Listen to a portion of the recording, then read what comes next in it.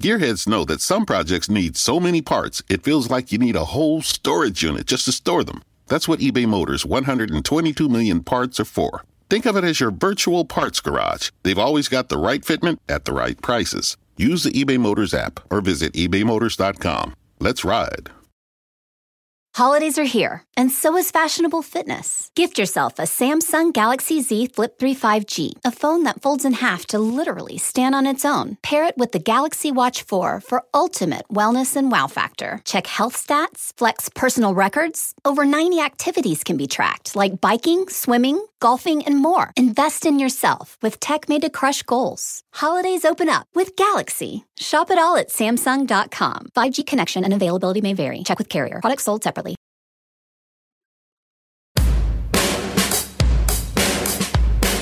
Hey everyone, this is the Almost World Podcast.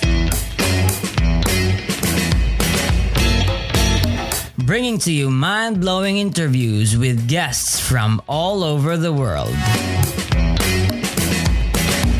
So settle down, relax, and enjoy the show.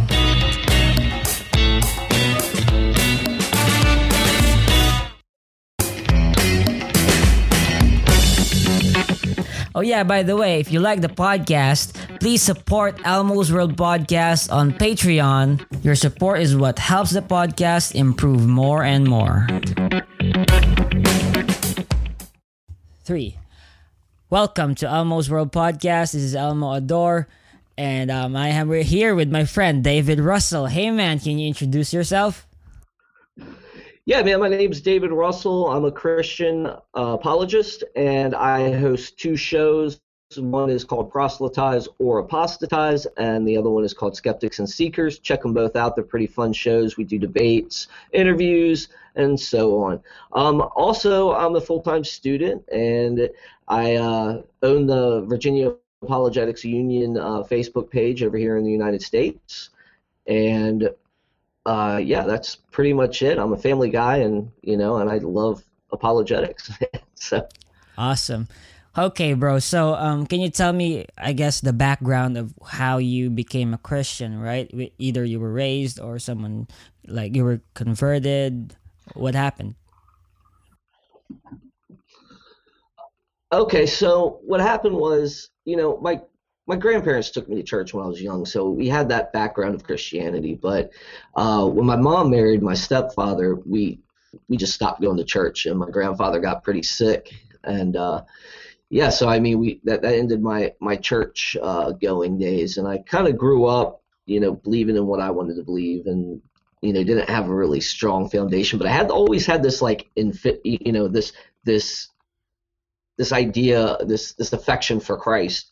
And that kind of carried over, this affection I had for Jesus and stuff like that. And when I became 18, I gave my life to Christ. It was kind of a funny experience.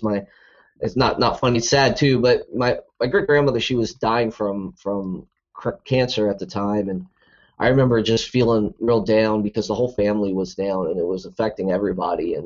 And because she was just dying pretty slowly and painfully, and when you look at somebody that you think is like really good in life, they don't deserve something like that. So it got me thinking, and I poured out my heart to God one night and said, hey, if you want me to follow you, then you need to send 2 people or 2 angels. Like, and it's funny, I had this idea like Touched by an Angel, or Highway to Heaven, because that's kind of what I grew up around. Those are reruns my grandparents watched all the time, and I was like, send 2 angels to convert me, right? Or whenever you're ready for me to follow you, And it's kind of funny because it was not even a year, it was the summer after she had passed that my friend that was living with us at the time, he got saved. And he kept inviting me out, and I kept saying no. And finally I was like, okay, I'll go with you. And there are 2 people there. And, angel in Greek means messenger, it doesn't mean, something miraculous like I was saying before with the TV shows Touched by an Angel or Highway to Heaven. It's kind of funny. But, they could just be two people bringing the gospel, and that's who was there. Two people that brought the gospel and convinced me that God would be with me, and so on. And I converted there, but that didn't end my journey. That just began the journey, and I started going to a church that was Pentecostal and very charismatic, and it turned into what we call a Word of Faith movement, which is prosperity gospel and so on. And my walk was like a roller coaster.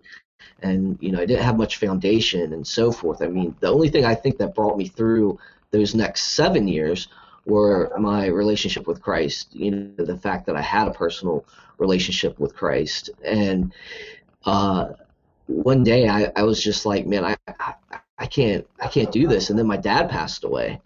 And I went to his funeral, and my cousin, who's a staunch atheist, he sat down and he said, "Why should I have faith?"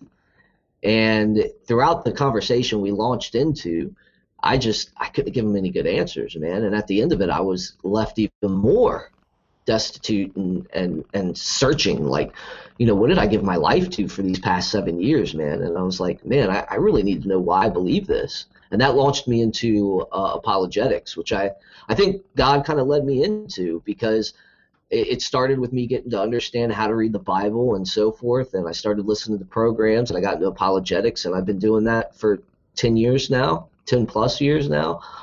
Actually, was able to go back to school because during the early years, I got an associate's in theology.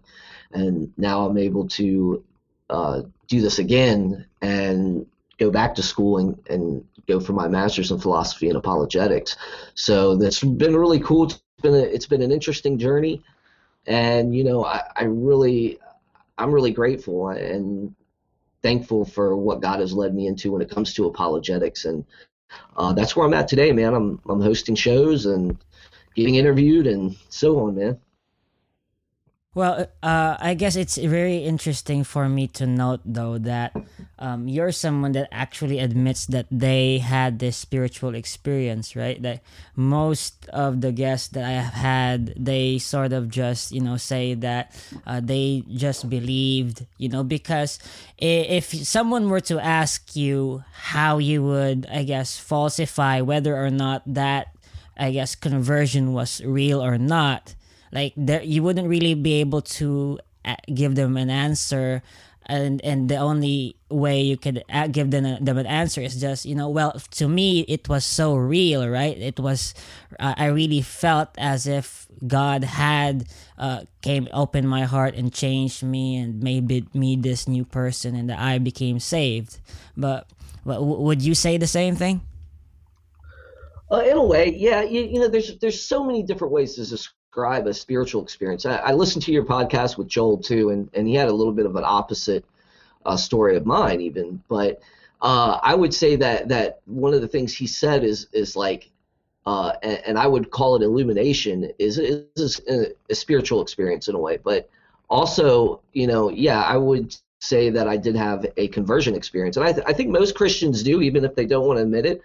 But because especially in this day and age when people are looking for rational answers and just trying to use reasoning and stuff, I think that it's kind of hard for them to really go into that, because you really can't disprove it or prove it.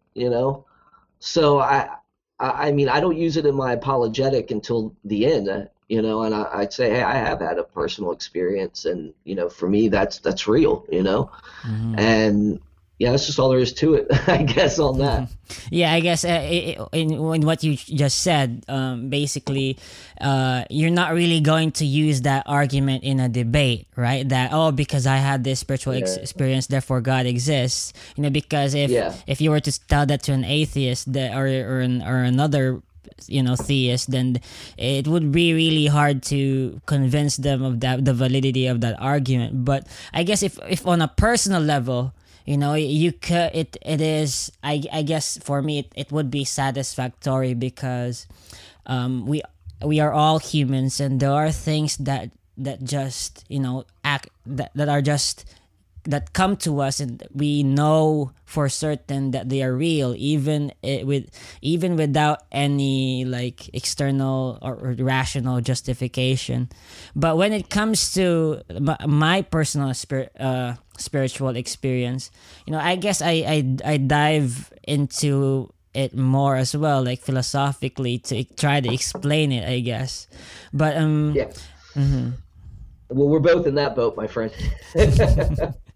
Okay, then I want to ask you the foundations of your Christianity first. So, when it comes to the atheist versus theist realm, right? We're mainly talking about God, right? The classical theist God. So, why do you believe in God, and why do you think it makes sense? It's not contradictory or problematic. Well, yeah. So let's step it back just a few. I'm an accumulative case guy, So I think that there's several arguments that can lead to the Christian God, for example. And if we go back to the classical arguments, yeah, in a debate, I would probably use the classical arguments first, like establishing God exists, the argument from design, then morality, and so forth. So are you asking me specifically what is the strongest argument for me? Yeah, I guess like why do you believe in God? If on a basic level. Yeah. So again, when it comes to the atheist and the Christian, I think that the argument from the resurrection is probably one of the greatest arguments, and the reliability of the scriptures. I think that you can make a really good historical case that pretty much blows any other historical case out of the water, especially from antiquity. And then I also think the cosmological argument is very compelling. So those would be the two that really stand out to me. But as an accumulative case apologist, I like to meet people where they're at. So I try to get familiar with a lot of the arguments. And it's funny because I have a learning disability in multi-step processes, which, if you know what a cumulative case is, it's multiple arguments. So I try to remember as much as I can, and I like to meet the person where they're at, and go from there. So sometimes I don't have any priority. I don't start with the classical arguments. Sometimes depends on where the person is, and usually that comes with trying to be in a relationship, and get to know the person and listen to them.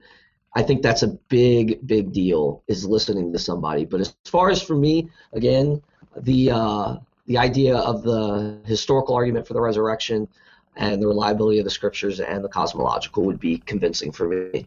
Mm-hmm. I guess it's sort of like you're starting from Christianity, and then that's why you believe in a creator or a designer. Well, no, not really. When you're talking cumulative, it just means there's no priority of approach, right? So I don't have a priority in that. So I can start with the classical arguments and move into Christianity, which I normally do if I'm debating formally or sometimes informally. If I'm just meeting people out on the street, I try to meet them where they're at. So there's no priority there. So I don't reason from Christianity to God. Not all. There's sometimes, I think you can start with reasoning there, but it depends on where the person's at. You understand? Yeah. So that's kind of, it's where the person is. If they're already a theist, there's no point of me presenting classical arguments for God. I should jump into Christianity at that point, or stuff like that, or things that would lead us in action. Yeah, but I guess what if in a case of just you alone in a room, right, and you're writing on this paper as to the reasons why you believe in God, without any other participants, how would you present your argument? I would probably do it the classical theist way. Okay. And then so I would probably do it that way. Yeah. So I guess like you believe, do you believe that the classical argument for God's existence is enough or is sufficient to prove that he actually exists? I think they're enough to get you to theism. Absolutely. Yeah. And so did Anthony Flew. I mean, for years that guy was an atheist, and the argument from design convinced him. So I think definitely that they hold a lot of weight. Okay, let's try to look at, let's say, one of the biggest arguments against theism, which is the problem of evil, right? Ooh, all right. Okay, let's say you're diving in deep, bro. Right away. Yeah, let's say I'm an atheist, right? Hey man, like God doesn't exist, because if he does exist, then he's an evil God because of starvation, of corruption, of rape, of the freaking concentration camps and Auschwitz and all of that. So if God did exist, then he's an evil God. If God is an evil God, then he's not God. He's just some alien with superpowers. Alien with superpowers. All right, man. Well, I won't give you the whole argument. I can lay out the free will theodicy, which I cling to. I don't hold to a natural evil. So things like tsunamis hitting the coast and stuff like that, I wouldn't say is a natural evil. I know some people blow back on me about that, but I just think that's part of the teleology of this earth. If we didn't have this crazy nature that we see, we wouldn't have the life-sustaining planet that we all enjoy. So God has given us minds, and he's given us ways to combat certain forces of nature and overcome them, and that's kind of what he put us here for, to gain dominion over those things. So that would be one argument. The second argument would be, a lot of the things that you discuss, I would have to say, why do you consider those evil? Because on an atheist view, there is no such thing as evil. So if there is a God, there can't be an evil God, because evil doesn't exist to you. So we can go that route. I like to provide a theodicy, though. So I think that free will, the freedom of man, God created us with the real choices, and all those things that you described are things, is a humanity problem. Rapes, genocides, and so on, those are all human problem. And that's because we've got an answer. As Christians, we have an answer to that. And that is, we are all fallen in nature, and we've all sinned, and we're in rebellion to a holy God. So, and I know I sound like a reformed guy right there, but man has this freedom, and with freedom comes that potential to disobey, and we have, and it spiraled out of control since. So, I mean, if you're going to start blaming evil, if you're going to start, asking, for a theodicy or a reason that, or disbelief in God, I think it's kind of arrogant and premature to just pawn it off as an evil God when you don't even give the theology credence. Okay, so I guess that basically what you're saying is that you can't use the problem of evil, because there is no such thing as evil or good in a godless universe, right? So you can't use that argument. Yeah. And any other suggestion otherwise is borrowing from our worldview, a theist worldview, because you can't have a real evil if there's no standard of good, So. But I guess, like, for example, if there is such a thing as evil in a God inclusive universe, like for example in a Christian in a universe like that a Christian believes in, where God created everything, right? The fact that there is actually an evil would mean that evil sourced from God himself, right? Like, and why would there be anything like that if it's not coming from the ultimate source? Yeah, well, and that's the thing, is like, we have a theology that hasn't been given any credence, right? So our theology, we have to go into that at that point. I think it becomes a theological issue, because if you're going to admit that there's evil, right, you're going to have to at least consider the Christian theology, which does not put the source of evil on God. I mean, some people do. Yeah, some people think he ordained it. Personally, I don't think that. I think he created the potential for evil. And yeah, so I don't think there's things that like God does everything, such as God cannot sin, right? So, therefore God can't sin, right? So it's just kind of the whole idea of the theology that's being ignored here from the atheists, not from you, Elmo,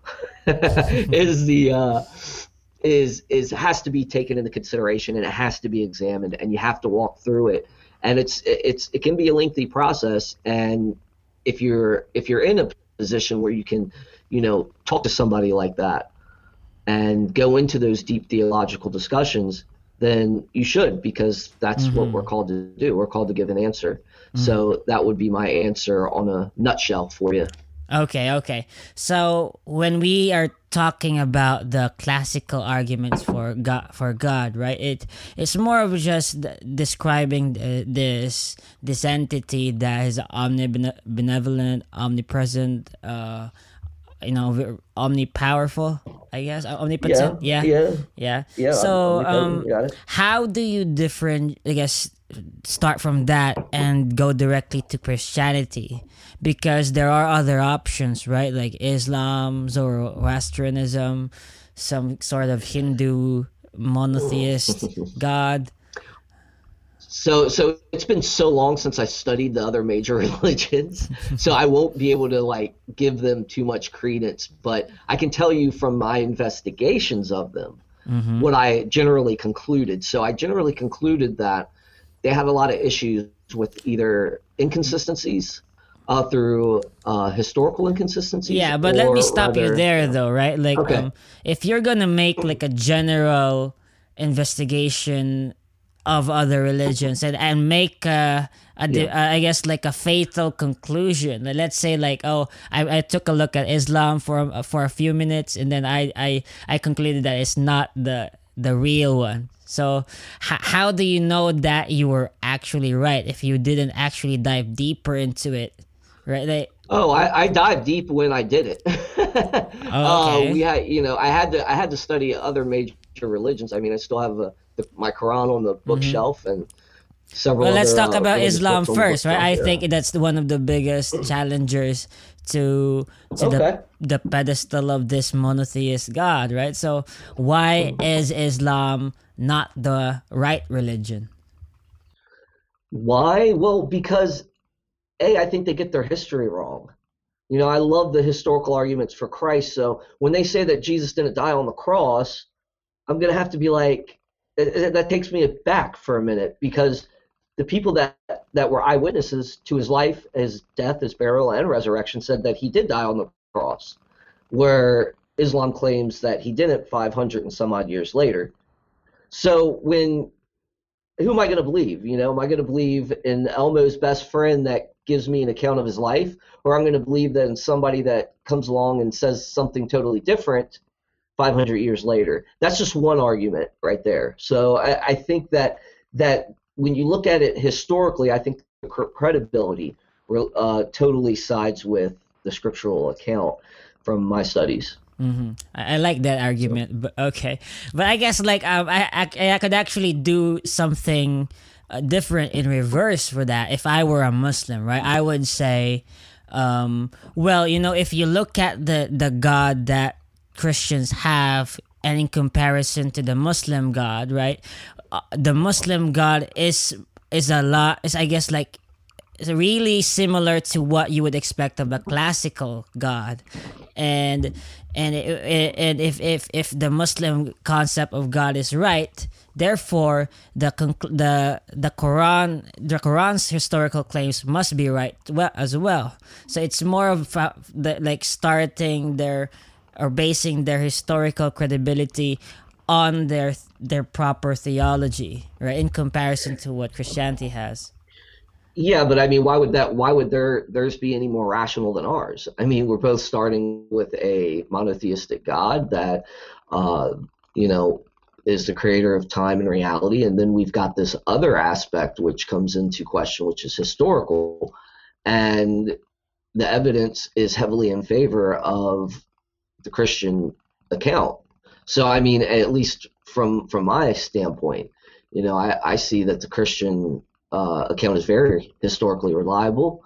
Uh, it's been it's passed the test over and over again. So, I mean, I would just come back with that. I mean, who's to say that theirs is more conforming to the classical image, right? I mean, if you look at anything from Thomas Aquinas on, I mean, there's very good arguments for the Christian God. Then I think they far outweigh that. And I've seen the debates. I mean, I've seen people walk out on William Lane Craig that were Muslim because he was, I would say, just spanking them around, so intellectually. So, I mean, it comes to, reliability, and it comes to, questioning also those type of claims that you just made. So anyways, I'll let you go. Yeah, okay, but other than the historical unreliability of Islam, what other arguments do you have against them? Against Islam? Yeah. Man, I didn't even prepare for that. I don't have any right now. Yeah, but I guess like because you did say that I think you went deep into say, the religion, right? Yeah, but that was a long time ago. But I don't have anything on that right now, man. Okay. You got like when I told you to let me know so I could prepare. That if you said, "Hey, we're going to talk a lot about the religion of Islam," I would have looked into my notes that I have stored away. Yeah, but yeah. But go I ahead. guess, Yeah, like, I mean, yeah. That's fine. Yeah, I guess I get it. mhm. I think they make some pretty audacious scientific claims, such as ants talking and so forth.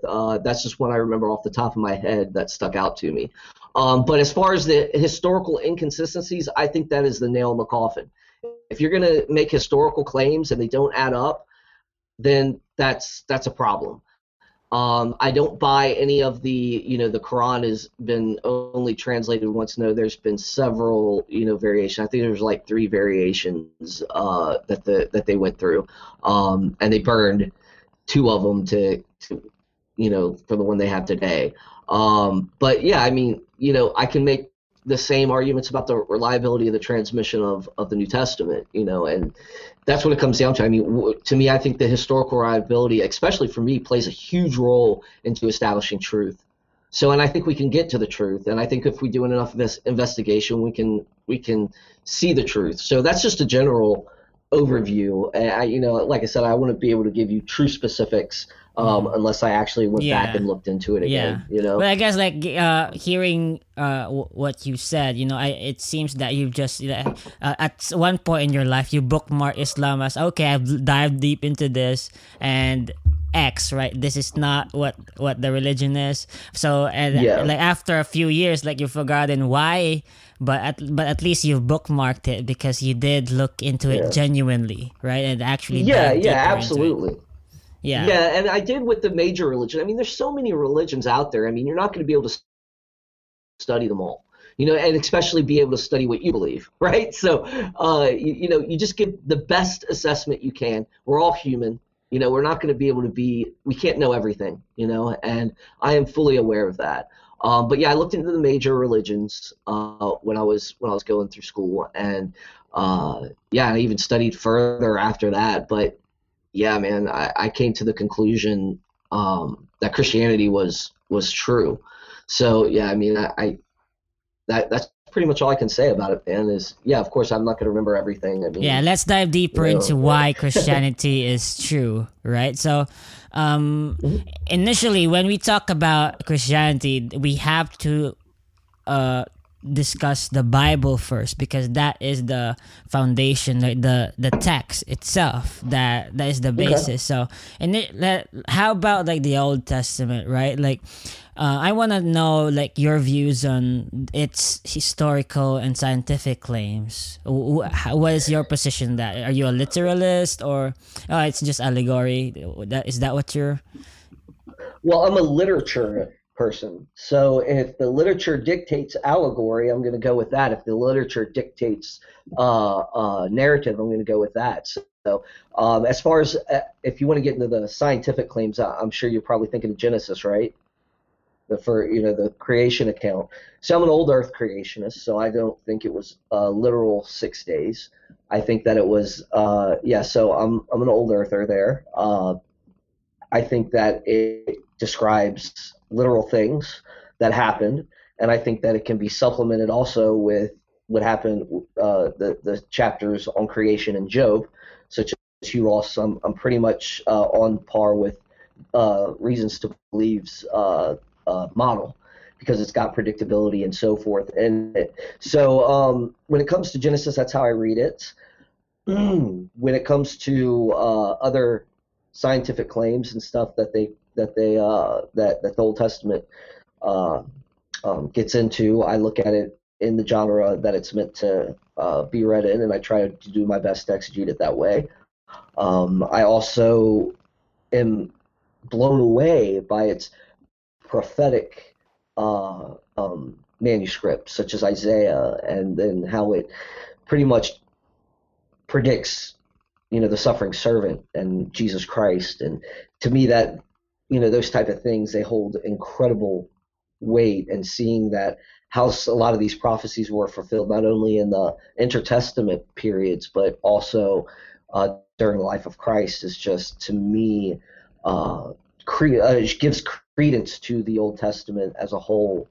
And and it's awesome because you can also see the kingdom of God throughout. So I mean, I think there's a lot of typology there, but overall, I think you got to read the Old Testament the way it's meant to be written or to be read, and that is through the eyes of the people that wrote it, to the people they wrote it to. Okay, well, I guess like one real question did come on my mind when you mentioned that you were an old earther, and I can't let this pass, right? Like, okay, go for it. Was there a literal Adam and Eve, and did they actually name those animals, or the that temptation in the garden? Did that really occur? Like, was there really a snake? How do you view that? Was there really a snake? Okay, so I do believe Adam and Eve were real people. I think that is also attested to by Christ and the New Testament authors. So I do believe that those real things happened.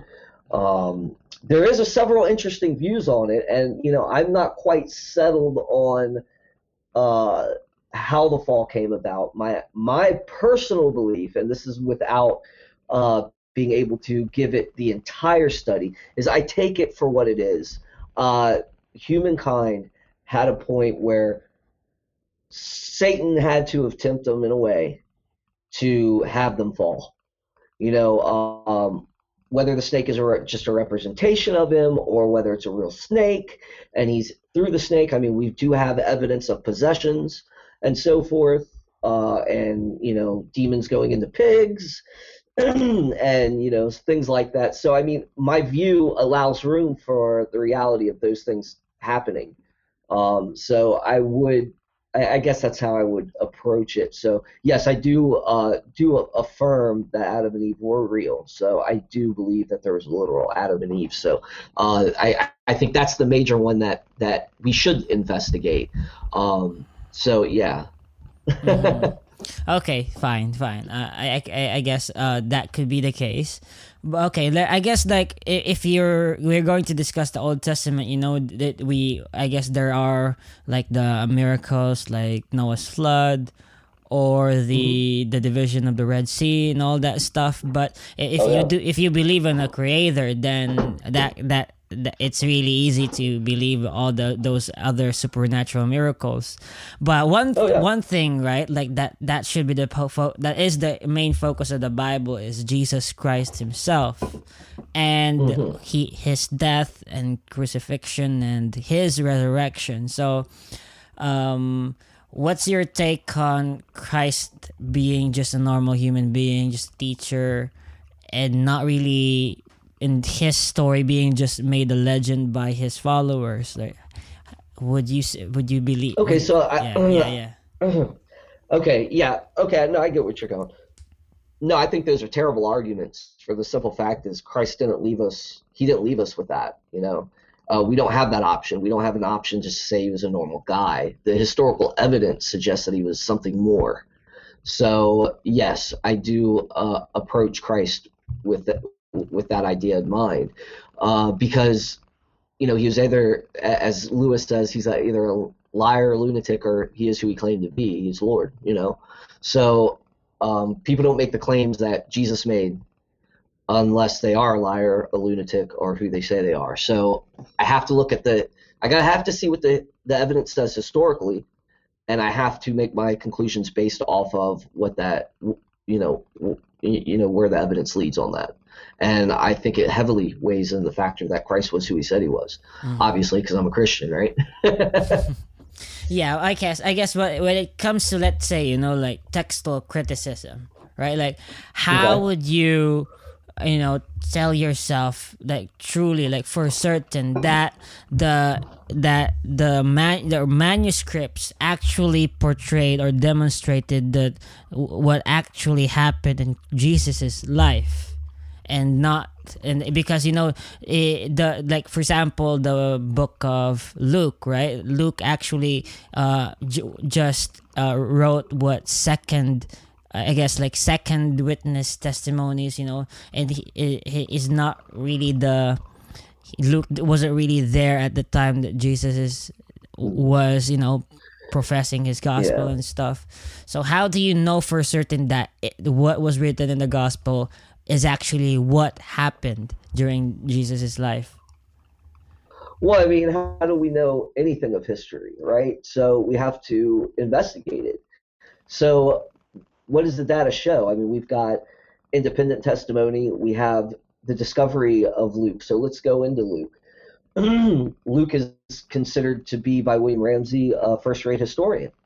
So people have investigated what Luke has said, and Luke is pretty phenomenal. He's got a great style of Greek, very accurate in his details. You can also see his personality in the text, as far as like where he was from, such as there's a apparent, what they call an apparent contradiction in Mark and Luke, where a roof is described, right, into Peter's house when the paralytic's getting healed, right? So you have this, in Mark's account, he goes through the thatch. You know, it describes a roof that is common to Middle Eastern, Middle Eastern roofs at the time, right? So in Luke, you have the description that is kind of like a Roman style roof with plates, you know, clay plates, you know. So what's really cool there is that you get that little personality in there. To me, that lends credibility that Luke is just trying to give a true account of what he thought a roof looked like. So when you go also into Luke, you'll see that even down to things like what in Acts they say there's over, like, I think total over, maybe it's John, but I can't remember off the top of my head, but there's a lot of historical things that have been proven and verified in the accounts of Acts and accounts of Luke, and you can actually go and investigate those and figure them out for yourself. I know one of them was the storm that supposedly wrecked Paul, his shipwreck. Is a common occurrence in the Mediterranean in this specific time of year, and Luke got that right.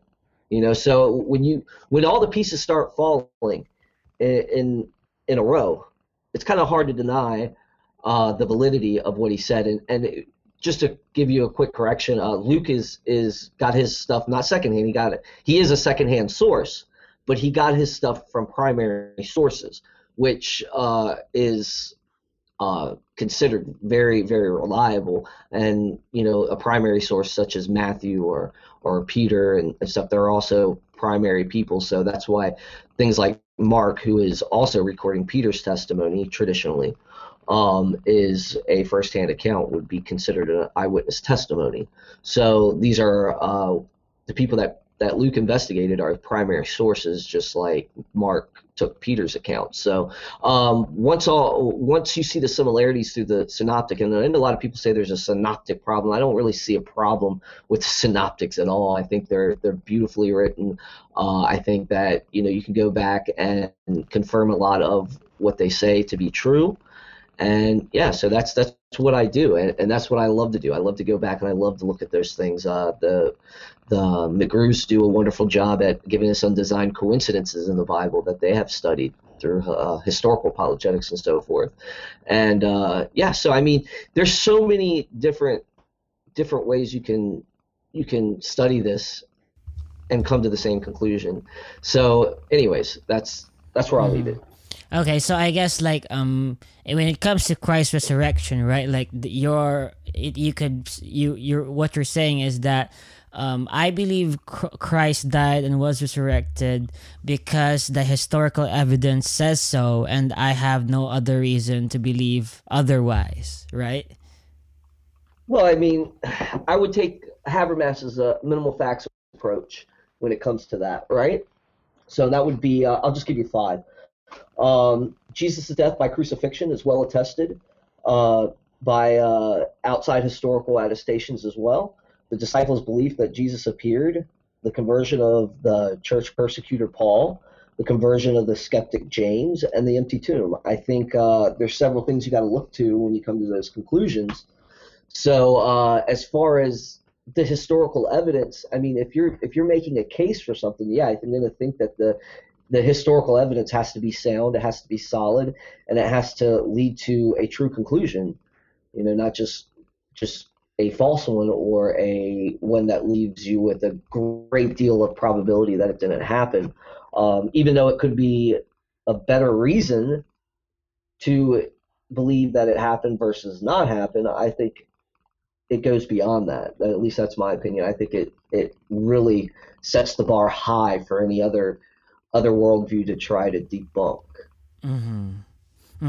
Yeah, and I want to ask you about your show, right? Like, for what was it called again? The Proselytize or Apostatize and Skeptics and Seekers. So what kind of guests do you mainly have there? Is it religious discussions or philosophical? We do all sorts, bud. Skeptics and Seekers, we do everything from religion to politics. We do everything from so same PRA. We get mainly in Proselytize or Apostatize, we get the religious crowd.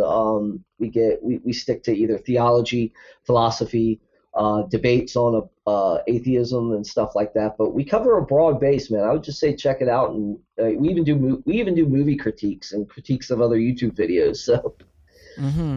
Okay, so when it comes to your atheist guests, a lot of my atheist friends, they would say that they might consider the potentiality or possibility that there could be a God that exists, but it for them it's just not enough for them to actually believe in one, because the evidence is just not enough, for by their standards. So would you try to convince them otherwise, or like correct their criteria for a theist God? Like how do you I guess like discuss with them if you have an atheist in the conversation? So like you all know, I'm a host, so I try to do is facilitate a fair environment that will facilitate a meaningful discussion. So I try to really give equal time. If the theist is hogging the mic, I'll let him know. I'd be like, hey man, let him respond, and I gotta moderate. But my goal is to create a welcoming environment for my atheist guests, and most of my guests like that. All of them actually like it. I've had, that's why the same group of atheists like to come on from time to time and discuss it. And I'm very appreciative for them because they bring another element to the conversation that we can actually dive into. And it's really awesome, and it gives you a lot to think about. So I've dealt with atheists that are just mad at God. It seems, they don't believe him, yet they're mad at him. And there's no give. There's just no give in their thinking, So it's just like, you're dealing with week to week. You're dealing with people that are just angry at Christianity and all its failings even, and I can relate to that because I was failed by it at one point, where I didn't get that firm foundation and ask questions and get told that it's all because pastor says, and when he says something, it's Holy Spirit driven. It's biblical almost on that point. And then you come to the realization that that's not how it goes. Mm-hmm. So I get that. So. Mm-hmm. Well, is your approach like, for example, I have an atheist guest and he might have something to say, but no matter, at the end of the day, I'm still going to be a Christian, no matter how right he might seem. Okay, so here's something that's interesting. Okay, so I've come to the point where I am convinced that Christianity is true. Of course, I'm not as arrogant to say that I know everything. Okay, so there are questions that raise in my mind that are, make me explore and doubt, So I just had one recently on the soul, and I've thought about it, and I still come to the conclusion, this is probably a good answer for it, But it was about, can we scientifically gauge when the metaphysical realm, the soul, interacts when it interfaces with the body? That's a good question, man. Would we be able to detect that at some point, right? Because you would think that we would be able to at some point when it actually interacts. So that's a question that I'm still exploring. I'm like, that's a good question. It comes to, this idea of, are we is there something to the substance dualism, and let's study that. Let's look into it, So, yeah, I'm not. I guess that's the best way I can answer that question. I think is that I'm convinced that Christianity is true because of all the research I've done, because of all the investigations I've done and study I've done, but I'm not fool enough to say that I know everything. And there could be stuff that, if you find the body of Christ, right, you find his actual body, and I'm using an extreme here, right, if you find his body, there is no Christianity. Even Paul says that, So, of course, I think Paul gives us that leeway to say, hey, God put us on this path of discovery. Humans are at their best when they're discovering things. And they're looking into things and they're exploring. And I think that's part of the way he made us. So I think that we have to keep that mindset. We have to keep the mindset of, I'm willing to learn, open. And I'm willing to listen to other people. I'm willing to hear their side of the story and then present what the answers that I have. Mm-hmm. Okay, and I guess at the start, or even before you started your podcast, your YouTube channels, what came to your mind or what inspired you to actually do this thing? I think, especially in my area, I think there is a very, very big need, especially, like I said, in this area, for intellectual responses to Christianity. R.C. Sproul, the late R.C. Sproul, said that, I am troubled by the where intellectual Christianity is these days. People aren't diving into the intellectual side of our faith, and I think apologetics does that. And I wanted to set a platform, not only just because I like Justin Briley and unbelievable. But I wanted to give people a platform. I wanted to start the discussion. I wanted to be able to equip some people and also to engage people. I wanted to engage. Like I said, a big part of it for me is about learning and listening. So that's one big factor. But it also is to equip brothers and sisters that don't know much about their faith, that were in a position that I was in when I started this journey, which was, why did I believe what I believed? And asking that question. Coming to that point where I was like a deer in the headlights when my cousin, who's a genius level person, just asked me questions to, when I saw him again, having answers to those questions, I made him think. So, yeah, and not only that, but then there is that desire for truth that grips you and pulls you towards God in a closer relationship. And apologetics has brought me a lot closer to God as well, because I feel like I understand him better. I mean, of course, you can never fully understand an infinite being, but, or a timeless being, it's just, it brought me closer to him, I think. I feel a closeness to him more. And yeah, I'm getting into the RE stuff, but it's all right. Okay, I guess well, when it comes to your spiritual life right now, bro, and I guess having this YouTube channel, sometimes it becomes jarring, right? It becomes this routine, and I've heard this before again and again, but well, does it affect your prayer life or your Bible reading, or does it actually become an inspiration for you? I need to study the Bible more. I need to grow stronger in my faith in order to be ready for all this stuff.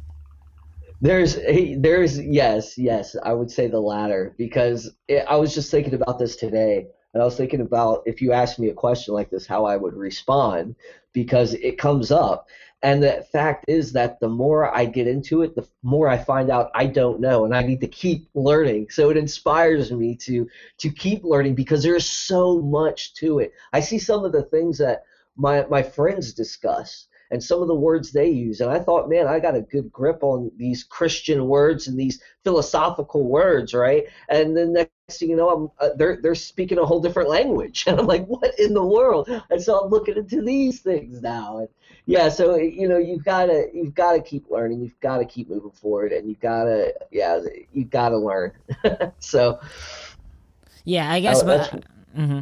Well, on my podcast, right? Most of the things that I do, I just purely just I guess an interrogation or an interview. I just ask questions because I guess I initially my goal for this podcast was to be a reference for people to to understand the worldviews of people like you, right? Who to get down to the big questions and really ask them the hard questions in just one 1 hour interview, right? But I've been thinking though, when it comes to that, I would rather, I guess, prefer a more just of a discussion type of interview, because I guess when I keep just asking the same questions over and over again, it does become repetitive, right? For example, the questions I ask you, I've asked it to the same stuff to 50 other people, and well, I guess there are variations, but if we are all Christian, we're all going to say the same thing, right? And well, I guess that when it comes to my atheist guests too, when I give them the hard questions, and they sometimes it gets personal, so I would have to make it more of just a light kind of conversation. Don't you think? Yeah. But how do you do it on your YouTube channel? Yeah.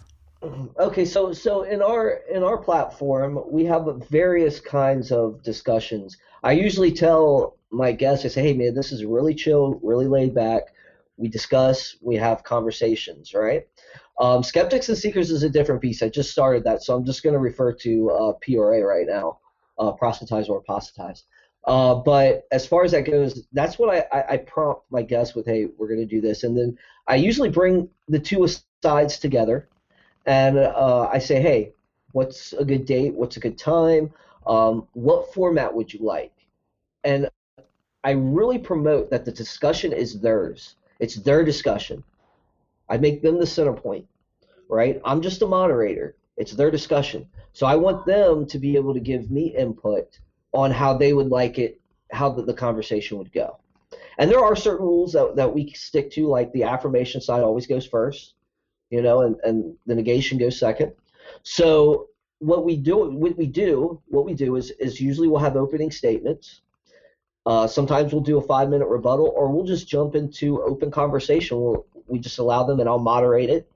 And I have gotten several responses saying, hey, thanks for that moderation. I was hogging the mic, or thanks for that moving it along because it was getting repetitive, right? So you got to pick up on that. You got to be able to pick up on, okay, we need to move the discussion along. So, and that usually comes in the form of, like you said, asking questions or different questions, or even, shifting gears in a way. But yeah, I mean, that's kind of how we do things at PRA, and, keep it flowing. Mm-hmm. Yeah, that's a good thing, right? And I guess what's good about your YouTube channel is that you're grounded on this mission, right? To make a platform where the discussion is not going to be some dumpster fire or fighting, but it's actually something that's productive and a conversation that people would actually want to listen to. Right, and I think that's the most important thing, right? Actually giving something of value, not just to the two that want to fight each other, but actually to the people that want to listen, right? And they could actually learn from what these speakers are saying, because I guess that's the real point. You're making a mass media sort of channel, and you would want the audience to be the real center of attention, right? It's them Absolutely. that you actually are serving, and not the ones who are debating. Yeah, pretty much. Yeah, absolutely. Yeah, and yeah, they're the ones we're serving, and the conversation that, like I said, is about my guests. I'm there to moderate them. Yeah. And yeah, you're absolutely right on that. Okay, I guess like one question, man, because we're almost an hour now, and this is something that I would like to ask you, is that you're a Christian for since you were like 18, as you said, right? And Yep. if someone were to be really interested in studying all this stuff, and sometimes if I'm a Christian, right, and the other sides, or the Muslim or atheist or whatever, are actually convincing me to actually move away from Christianity, because of sometimes, like, there are the parts of Christianity that are hard to accept, or some and what would be my attitude towards this? Should I be more of a like fideistic? Oh, I'm just gonna ignore every logical thing and that comes about because I am going to stand on my faith on Christianity, or should I be more of like, they might be presenting a more logical argument, but I'll just have to keep studying Christianity in order to arrive at a better argument than theirs? Like, how do I stay a Christian if I'm going to indulge in these discussions? Well, for me, but when it comes down to it, you need to look into where the evidence takes you. Okay, I don't promote people having a blind faith. So I wouldn't say that you just ignore these deep questions, because we're commanded as Christians to have an answer for any man that asks for the hope that lies within us, 1 Peter 3. So I would definitely say that you need to look into it. And how do you keep your Christianity from that is true. There are good, I would say, just from my personal experiences, I haven't gotten to a point where I think that, Christianity's false because of the arguments they present. I see the arguments they present, and I think the Christian has the better argument when it comes down to it. Now, there are things that are going to make you, shake. There are things that are going to make you tremble. There's going to be arguments that send your mind through a loop. But at the end of the day, look into them, study them out, and come to your conclusion that way. Honestly.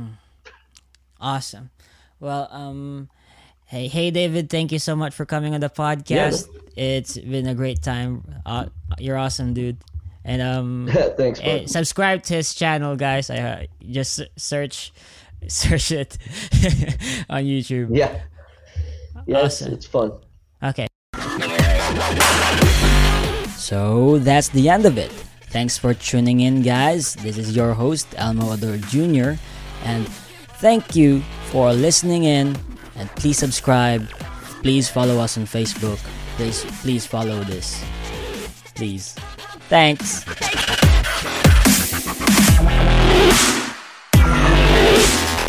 It takes a lot of ingredients to fix or build a car, like cooking, but without the frozen dinner easy way out. eBay Motors has 122 million parts. It's always the right fitment, so you can follow any recipe to a T. Whether it's a vintage Italian coupe that's classic like Grandma's meatballs, or a German luxury car that's as complicated as Oma's rouladen, to cook up something great in the garage, use the eBay Motors app or visit ebaymotors.com. Let's ride.